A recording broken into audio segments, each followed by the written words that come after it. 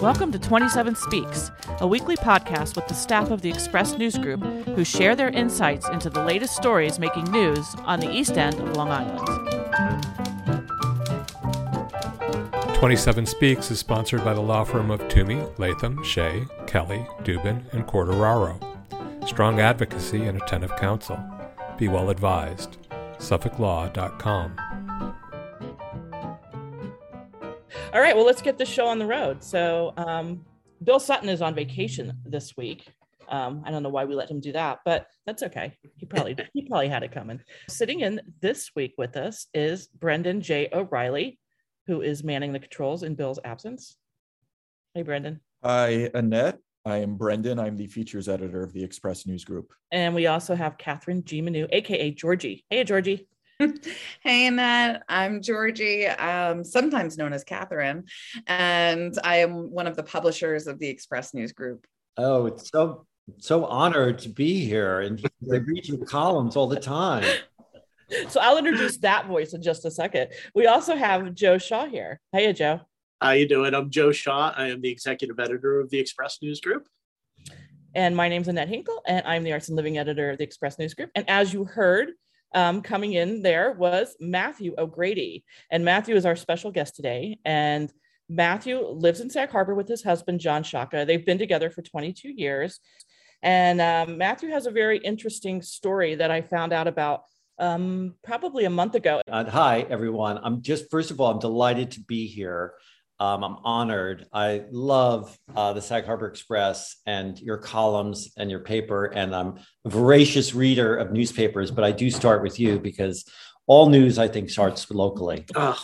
You are a wonderful human being. It's a mutual admiration society. No, it's like, look, if you don't know your community, you don't know the world. So 100%. Start locally. So I'm really honored to be here. I love podcasts, and I think you guys do a terrific job. When we were living in the UK, we'd be driving in the Scottish Highlands, and we'd download the podcast and like listening to it. You're kidding. Yes. No. Oh my goodness, so much pressure you're putting on us now. No, we loved it. We loved just even hearing about the traffic and the problems and stuff. I picture the two of you pulled over on a Scottish road wearing kilts, dancing to our theme music. Yeah, I know you like the occasional dress, Matthew. So. Right. I had a kilt. Yeah. But it was for nightclub. It was for the Pyramid Club. It wasn't for Scotland. I have always, as someone who, in my distant ancestry, as Scottish in me, I really wish kilts would come back in general. I think kilts they look really comfortable, and I would wear a kilt, except that I don't know that it's socially acceptable at the moment, but I think on the Lower East Side in the 1980s, which is what we'll be talking about, it was totally acceptable. Annette, you are absolutely right. It was chic to wear a kilt and some combat boots and a tank top and go to Wigstock in 1992. Yeah, exactly. That may not be the vibe I can pull off. I could give it a try. No, I think you can pull it off. I think you got it. I'm game. I'll give it a try, but I was thinking just more for everyday wear. I think kilts, I would wear a kilt. Our tartan Joe Shaw. Yes. And Matthew, I thought it would be interesting to talk about how we first met and where we first met last month. Right. In the cemetery. So yes, John has been speaking about Annette and Catherine for years. So he drags me to the cemetery on November 1st. For the Day of the Dead, in Spanish, what is it? El Dia del Muertos. De Muertos. De los Muertos. Yes. Yeah. So, it's a little chilly. I'm a little reluctant, but I do get out there, and because I love obituaries and I read your obits in the paper all the time. So what's best next to an obit? Go to the cemetery. So we show up and we're walking around and and our mutual friend said, please talk about somebody who's passed in your life, who means a lot to you. And the person I had spoken about, who's been on my mind a lot lately, was my childhood best friend and my lifetime best friend, Jonathan Larson, who was the composer who wrote Rent and Tick, Tick, Boom. And Tick, Tick, Boom, as you know now, is out in the theaters and playing and streaming on Netflix. And so I spoke about Jonathan briefly because we all wanted to honor somebody on that evening for all the souls that have departed. And, Catherine picked up on it because I believe there was a production of Rent years ago at the East Hampton High School. Was it East Hampton or? Actually, it was me. Yeah, because my daughter's best friend starred as the character of Angel in that East Hampton production. So it was something that was definitely oddly close to me because it was a really great production that the high school did. And as somebody who was living in New York in the 80s, around the time that Rent is set, it was incredibly peripherally familiar to me, the places and the people. I will say, as a theater geek in the 90s, I mean, there was nothing more important than Rent. I mean, that's you made pilgrimages into the city to experience it for the first time. So I was really excited when I heard about the story. Yeah, I mean, the obvious tragedy is Jonathan never got to see any of the success because he died on the first night of previews, not even opening night. He died at the first night of previews when Rent was just starting at the New York Theater Workshop, in late January of 1996. He had an undetected aortic aneurysm. He had what is known as Marfan's syndrome. And he unfortunately went to several hospitals right before he died and a couple of weeks before he died, getting x-rays, complaining of chest pains, and they went undiagnosed. They basically were not read, which was just tragedy on top of tragedy, that somebody who spent, 15 years writing stories and music, but at the same time, Jonathan knew in his core that he was going to change musical theater. He was determined, he was confident, and he just had an unwavering belief that there was an audience out there for musicals and stories, that weren't being played. That was the thing. Rent was really groundbreaking, wasn't it? It really did change Broadway in a lot of ways. And it's just so tragic that he didn't get a chance to see that. Yeah, it did. But he believed it. Some people thought he was nuts because of that confidence, but he'd say to people, I'm going to change musical theater. And you have to have that level of determination and confidence in order to achieve greatness, and he had it. The painful irony of it is he's writing about me and other people like me who thinks they're going to die, and he dies. You can't make this story up. I mean, truth is stranger than fiction.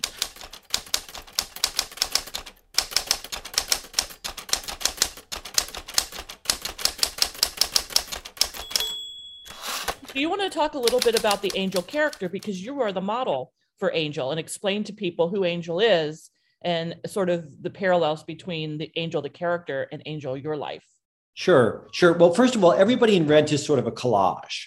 So there's some of me in Angel, there's some of me in Tom Collins, but, I wasn't, a homeless drag queen living in the East Village, but I did do, a lot of drag. And I did try and bring our community together around support for people who are HIV positive.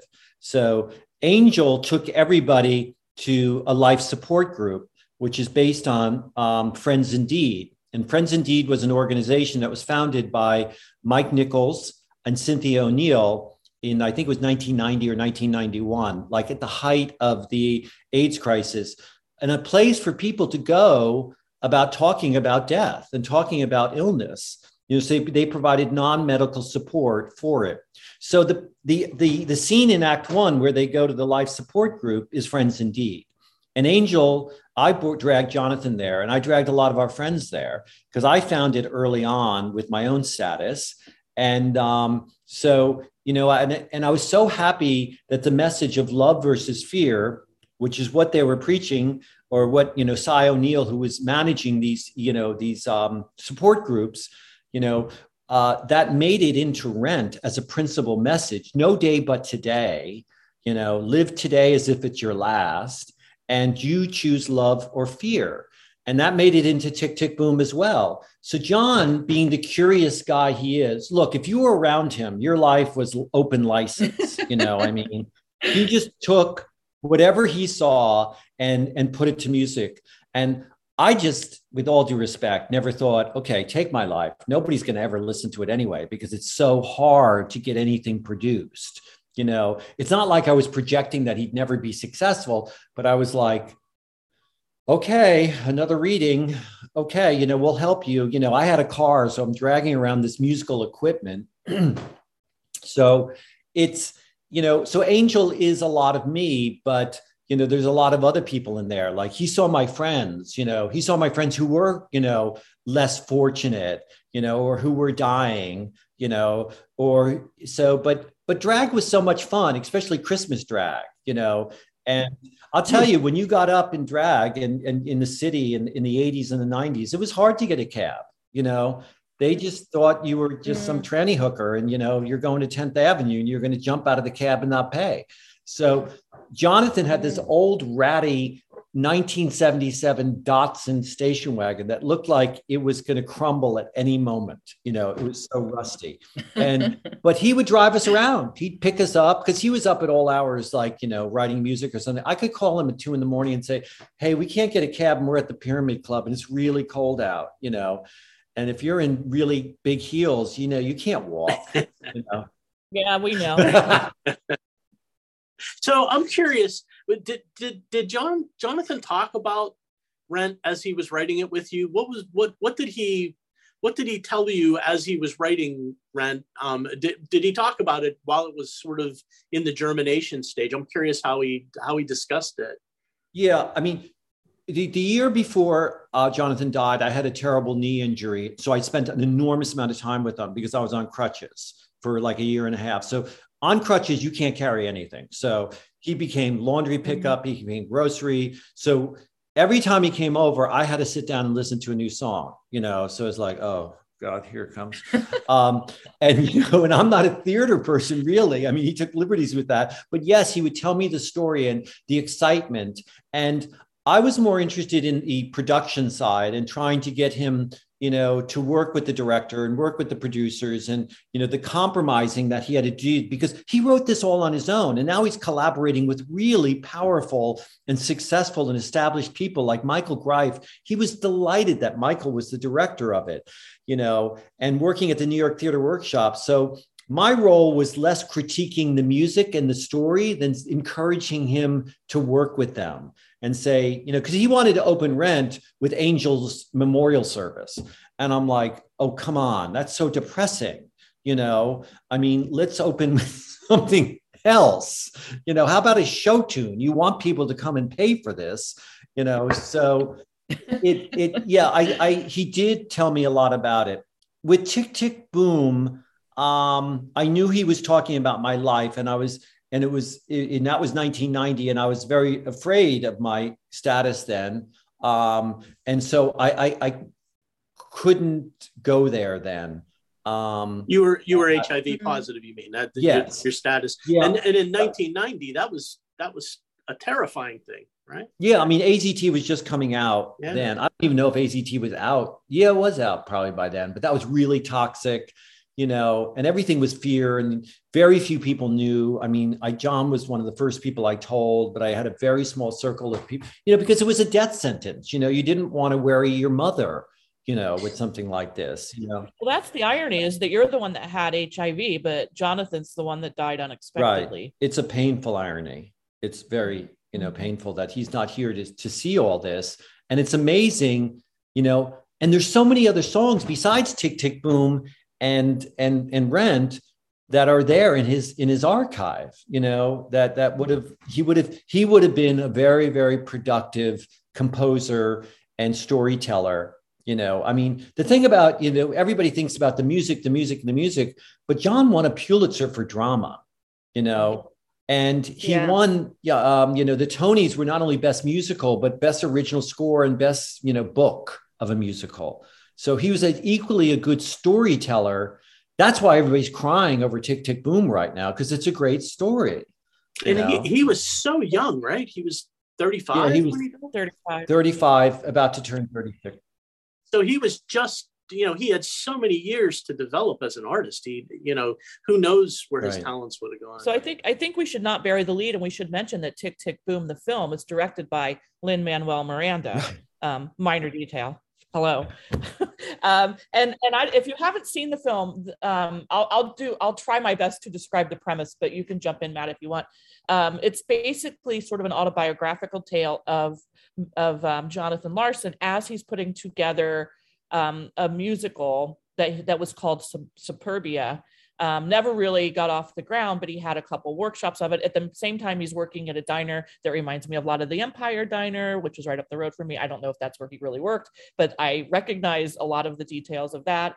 And Stephen Sondheim, ironically, even comes to a workshop of his musical and gives him some encouragement. And though that doesn't become a musical, eventually he ends up getting interested in writing Rent, and it goes from there. But it's really the three main characters are Jonathan Larson, Jonathan's girlfriend, and the third character is his best friend named Michael, aka Matthew O'Grady. Right. Did I get that right? Yeah, that's a really good summary of it. It's been around for 30 years. It started as Boho of 30, 60, 90, I think was the first. There's like 3 or 4 different drafts of it.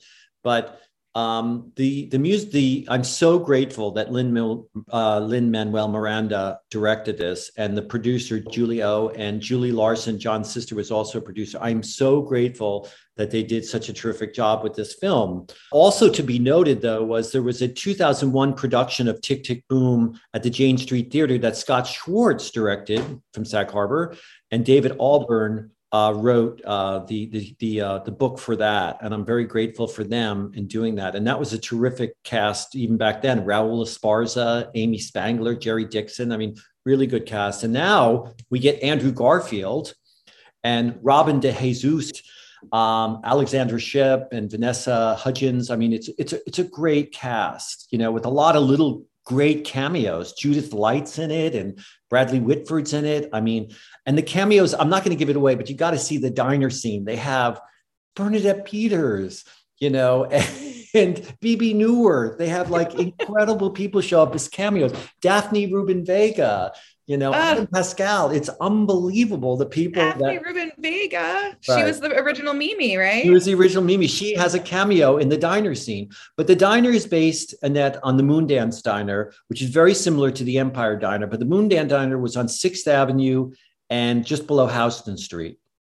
And across the street, there was a garage, a taxi garage, which is now, of course, they're all big buildings now. But at that garage, John said, I swear all they're doing is playing God Bless America by Kate Smith, because the garage, like this really pro-American guy who owned this garage and put out patriotic music. And John, the thing about Jonathan that I want everybody to know is that he had an terrific sense of humor. He was a really funny guy, and he saw the absurdity of life, and he was a witness to life.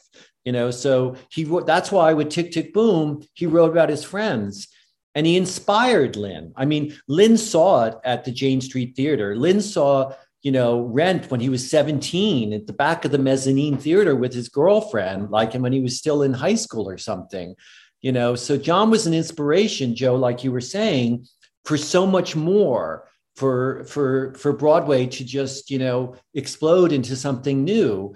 And now musicals are doing well as movies as well. But, when Rent opened up, the only sort of musical things on Broadway were that and Bring in the Funk, Bring in the Noise, that Savion Glover plays. But otherwise, it was imported from London. Well, I think that, I think one of the things you mentioned when I interviewed you, Matt, was the idea of the diversity of Jonathan's cast, which was really unusual in that time. And really kind of that was one of the big ways that he changed musical theater. Right. He did. And Lin, that was not lost on Lin-Manuel Miranda. It was not lost on everybody. But before corporate America had diversity and inclusion departments and leaders, John Larson had a diverse cast. Rent was a diverse and usually is a very, very diverse cast. And that's why it probably had appeal globally, and it went around the world. It seems to me that we wouldn't have Lin-Manuel Miranda without Jonathan Larson, and you know, the way Hamilton landed as sort of this unique piece of art reminds me of the way Rent landed. It just, people weren't sure what to make of it at first in sort of mainstream. It was just so different from everything else, and then it just took on this momentum. And it just reminds me of sort of what happened. And I just think the links here are just remarkable with, you know, with the way it influenced Lin and how it's, you know, it's like I said, I feel like Jonathan Larson's work lives on in all of this. It's very much can be connected back to him. Yeah, I mean, Lin is a genius in his own right and has done fantastic things. And he's incredibly motivated, and he's a really nice guy on top of all that. And he does attribute, you know, motivation, and he lays roses, you know, at the feet of Jonathan and says, you know, what an inspiration he was, and rightfully so. And look at Broadway now, you know, how many rock musicals are up there. That's what John wanted. He wanted rock and roll on Broadway. And in Tick, Tick, Boom, when he's talking about his workshop of Superbia, he's insisting on a band. You know, he has no money. He's got to go do a focus group that I set up in an ad agency for him to pay for a musician, you know, so that he lived hand to mouth to make this stuff happen. But he was an inspiration for so many. And he was equally a dramatic storyteller as well as a musician. You know, so he knew how to make characters connect, and I'm very, very pleased with how Michael and Jonathan connect in Tick, Tick, Boom. You know, so it's very hard to sit through it, you know, because I'm watching my life, you know, cross. I wondered about that. What's it like to see characters who are based on you in some small way? I don't know what that would be like. I don't know how I could sit and watch a character based on me on stage. I think that would be really, it would really change the way I watched a piece of work. Well, especially in a story that involves a best friend who you lost, you know, so there's so much emotion there. You're ripping off the Band-Aid, you know, continually in a sense. And believe me, I've had a lot of practice because Rent's been around for 25 years and now Tick, Tick, Boom is back. But look, there's John took a lot of artistic license with the Michael character. I was not an actor, you know, little things like I had a really good car, but it wasn't a BMW. It was a Volkswagen. I did upgrade later, but initially it was a Volkswagen. You know, it wasn't a doorman building, but I had a lease in my name. You know, that was a big deal. You had a lease in your name and you had an apartment that you didn't have to share with, you know, 3 other people. And a job you went to every day. Right. And I had a job and I had suits and I had stuff like that. And, you know, and he was inspired by that. And I didn't realize how much he was inspired by that because I was so inspired by him. But it's incredibly hard because he's not here to see it. And it reminds me every time of him not being able to see it. But then I remember, I hear the applause. And I hear how, you know, people connect with it and how much they love it. And, you know, that softens the blow because it's not about me. It's about the message, you know, it's about the story. It's about love versus fear. It's about collective communities. It's about not giving up. Jonathan didn't give up, you know, and you know, but a story like this, you can't make up. I just, and I don't know why the world, you know, put it in my lap, but I'll be eternally grateful, you know, but I would trade it all in tomorrow just to have him back. Local support comes from the law firm of Toomey, Latham, Shea, Kelly, Dubin, and Quartararo. In these trying times, working full-time for their clients and the public interest, providing strong advocacy and attentive counsel. Be well advised. SuffolkLaw.com. 27 Speaks Brought to you by Sag Harbor Books and Southampton Books, independent bookstores located in the Villages at 7 Main Street in Sag Harbor and 16 Hampton Road in Southampton. Carrying a wide selection of new books, stationery, toys, games, first editions, and rare books. Their entire inventory is browsable on the website, southamptonsagharbourbooks.com. Now hiring booksellers at both locations.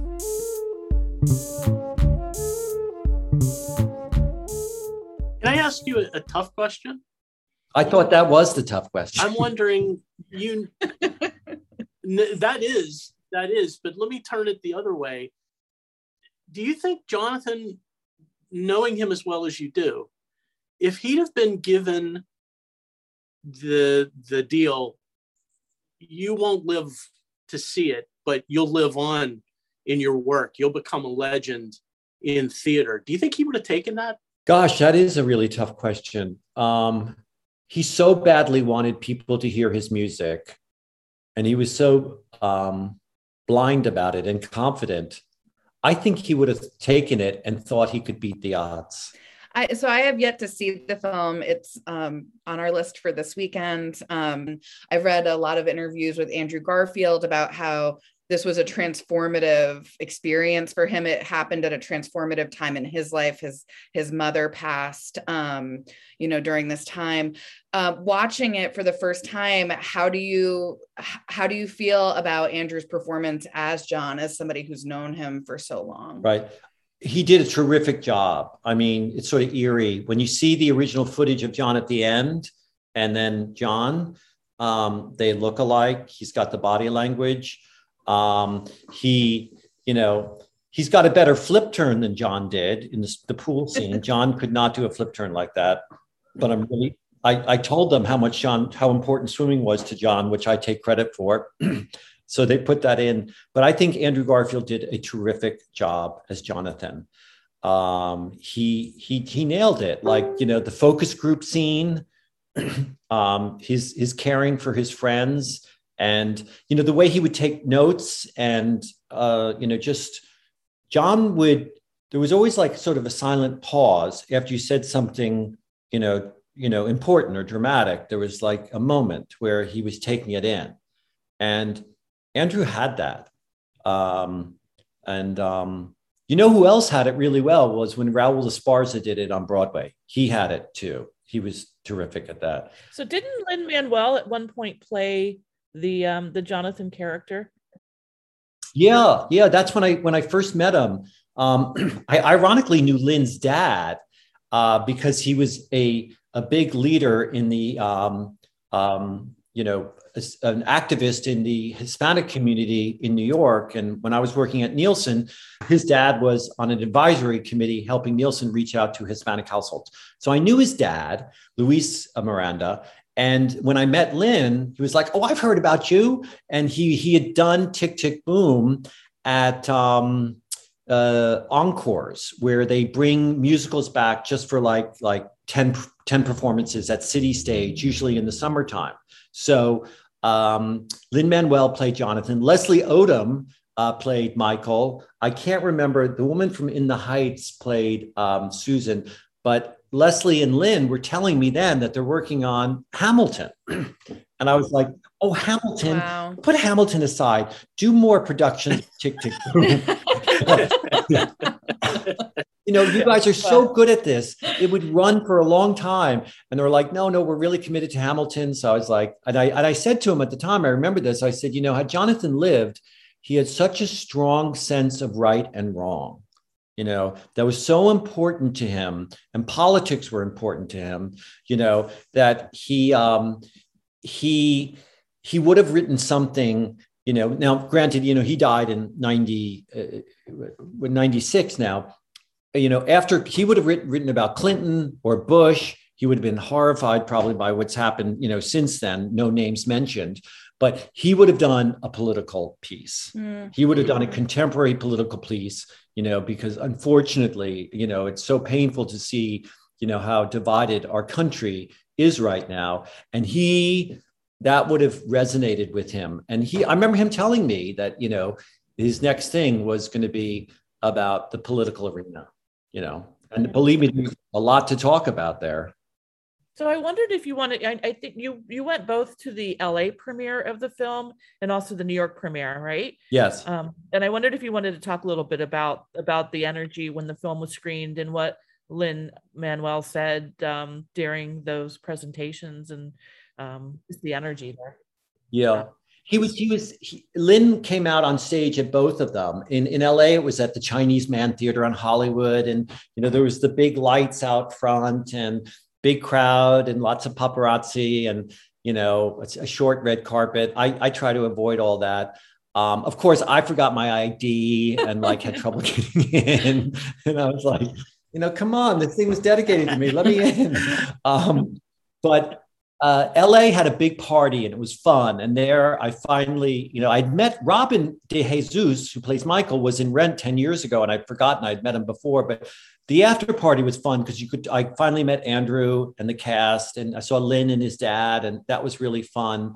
And the theater was big, and there's look, they need to have a lot of industry people there, because it's, we're coming up on Oscar season, and, Andrew's name is being floated around already, and Lin's name, and the movie itself is so moving that hopefully it will garner some nominations. So it felt very big Hollywood, LA, and lots of cameras. And it was fun to get to meet these people and have your picture taken. So that's fun. New York was really more special for me. They did it at the Schoenberg Theater in New York City a couple of weeks ago on a Monday night. And we got a lot more of John's friends in there, like Anne Egan was there, who's the painter. All the paintings in the apartment are Anne's. She lived with John for 10 years, she's such an inspiration to him. You see a lot of Anne and Mimi. The New York premiere didn't have a party afterwards, but the theater was the party. Nobody wanted to leave, and all of John's friends were there. And, I was sitting with Jerry Dixon and Amy Spangler, who was in the 2001 production. But Lin came out on stage on both of them, to talk to the audience, to thank them. And, Lin at one point said, if there was any movie I was destined to make, it was this. And he's so grateful, for it. And Andrew Garfield was there, and Robin and Judith Light and Vanessa and Alexandra, they were all there. And, so I took my husband and I took my mom because, John was like, the other kid in our house growing up, he was just always there. Well, we should mention that Jonathan spent a lot of time in Sag Harbor and Bridgehampton because you had a family home. Yeah. Growing up, you grew up in White Plains, but from the 60s on, you were a summer kid at least, and you brought Jonathan with you. Yeah. We were mostly Sag Harbor originally. Before they built the house, we rented little places. I loved, coming out here as a kid because it was, John and I were actually in camp in July, and his family would go to Cape Cod. But, so either I'd go to the Cape with him sometimes, or he'd come out here a lot with me. So it was a lot of Sag Harbor, and they built in Bridgehampton afterwards. And he loved it out here. He loved, being here. He loved the beach. And Annette, I gave you that great picture of him on the beach in the off season with a crab on his shoulder. That was so classic him, and that was, so he, we have such a connection with not only the Sag Harbor Cinema, which was the babysitting service, as I say, when we were kids, but also with the community, with the beach, and and back, for those of you that were here back in the 60s and 70s, when there was a third of the amount of people here, and there were just so many open fields, that magic hasn't gone away. There are just more houses and more people, but the light, the environment, the oceans, the bay, the swimming, which was so important to me and John, is here. And so, we had a real strong connection here. So, and I stopped working about a year ago, and I've been living in Sag Harbor, and a lot in Florida as well. But I haven't had a summer in Sag Harbor since I was 15 or 16, when I was trying to get away from my parents, So it's like John had a very strong connection to this place, and it's still we're very lucky. We're very, very blessed and lucky to be here. So on Thursday, Matthew, you were at the Sag Harbor Cinema. with Robin DeJesus, and they screened Tick, Tick, Boom, and there was an audience there, and it was a lot of fun. Yeah, I mean, I'm so delighted that Julia, the artistic director at the theater, is at the cinema is screening this. And just last week, I said to John, I said, why don't I invite Robin out? Maybe he'll come out. So I just texted him on a whim. Less than a week ago, I said, hey, next Thursday, you interested in coming to Sag Harbor and doing a talk back with me after a screening? And he said, immediately text back, yeah, let's make it happen.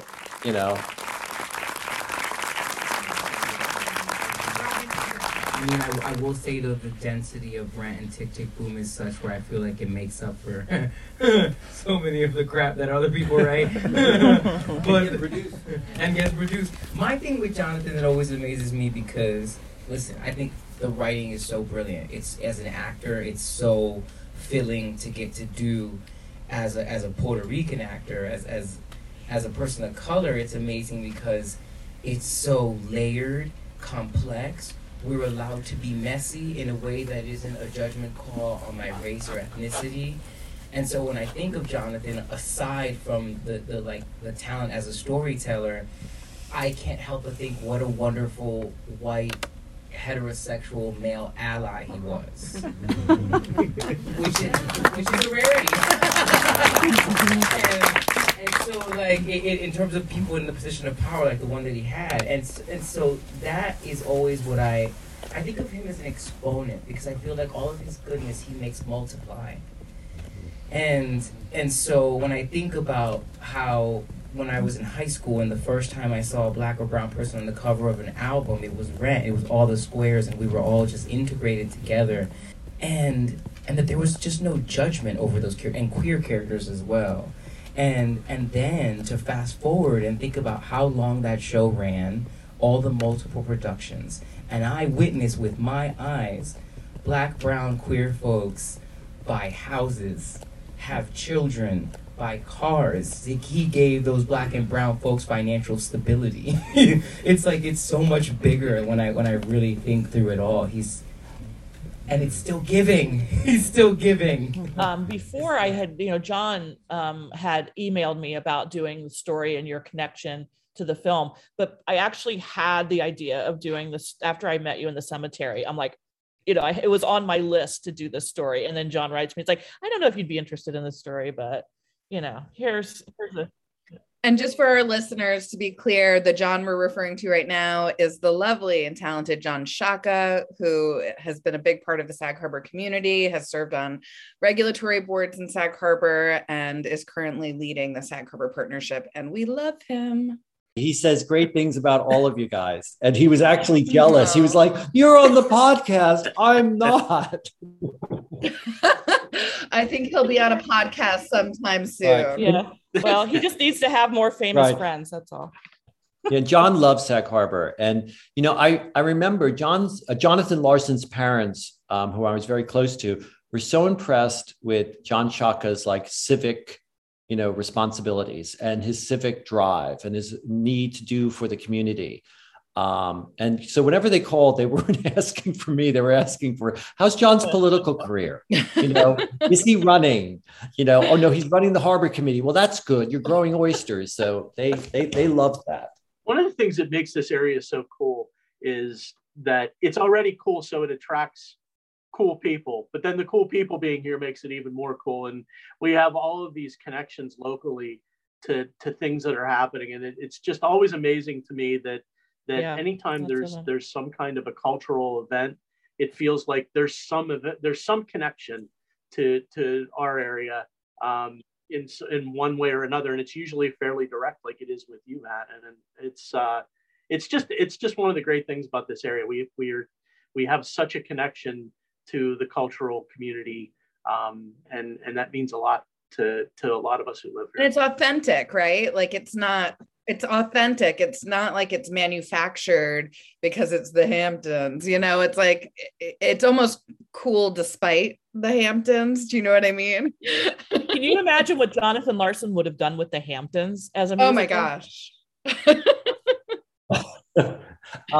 It's funny. I've been talking about doing a movie about it for a long time myself because, it just all you have to do is go to Citarella and you get material, I mean, But then you also have the other thing. You also have the Shinnecock Nation, and you have the often unseen Hispanic population that's laboring in all of these houses. And then you have, the kids that grow up here and don't go to college. I just think there's so many layers that it could be really, really fascinating. You have like a middle class that's like probably my generation of us that grew up here. We're probably the last middle and upper middle class that are going to be able to live here, and that's kind of crazy. Outsiders are still really surprised when they find out people live here full time. I think they think that the last one out just turns off the lights and you don't come back until May. Right. Right. A good friend of mine, she lives here. Susie Elminger is an editor and a film editor. And I keep telling her, she worked with Robert Altman. I was like, I wish Robert Altman was alive to do an Altman film about the Hamptons, because there's so many little stories that go on all the time that I find hilarious and absurd. It'd be called The Players. Because right. You could redo The Players or Shortcuts in the Hamptons. Yeah. But Joe, you said something about the talented people and the special people. But John and I grew up feeling sort of like oddballs or outcasts. I think Georgie touched on it. It's authentic connections. You were here not because it was the Hamptons. You were a summer kid, and the summer kids then were all types of kids, and the creative ones have gone on to great things, and I think it's just awesome to have those connections, those entry points to all the different things that are happening culturally. Right. Well, the message, especially to kids who see this, is like, if you don't feel like you fit in, that's okay. Follow your passion. I think they've learned that lesson finally. I don't know, because I'm not around kids all that much, I guess, but I see so much creativity coming out of like high schools, and there's so much confidence among kids of all kinds, and I think kids who might describe themselves as outcasts still have that confidence. Well, I'll tell you that my college age daughter really prides herself on being a complete weirdo and oddball. I definitely think that the cultural time that you're talking about had a lot to do with that. I think it told new generations to think about themselves in different ways. A little side note might be kind of interesting for you to know. When I took a few years ago, when my daughter was still in high school, I took her and the friend who played Angel to the Lower East Side one warm day and kind of showed them sort of what the scene was really like. That's a very cool mom. So it doesn't look like in the 80s anymore, but I just thought, I even took them to CBGB's and shed some tears in front of the old building. I interned at the Amato Opera, which was right next door to CBGB's. Sally and Tony took me in as an intern my second semester freshman year. I moved to the city and I interned with them. And oh, that's terrific. I've got to show you guys I have lots of pictures of Wigstock, that festival, on Labor Day, which was just like the height of the year for a lot of us. That was like Christmas, was Wigstock. That was great. Well, they did that in Tompkins Square Park, right? Yeah, exactly. And then one year I remember they moved it over to the Hudson River, like they were on the piers or something over there. Yeah, because they lost their, I don't know, the community, because it would go on forever in Tompkins Square Park. It was really like an opera marathon.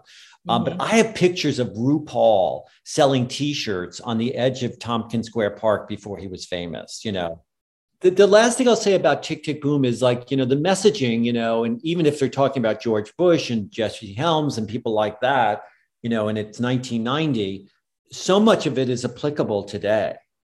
There's so many themes. It's just a universal story, a time transcendent story, that goes on. So, I hope you all enjoy it, and I hope your kids enjoy it. It's an important education for the next generation. Yeah. I hope they show it at the theater classes at, the high schools here, things like that. And I'm glad that I showed up in that cemetery on November 1st. It was I'm happy I did. I bought the guacamole, John bought the beer, and somebody else bought the water.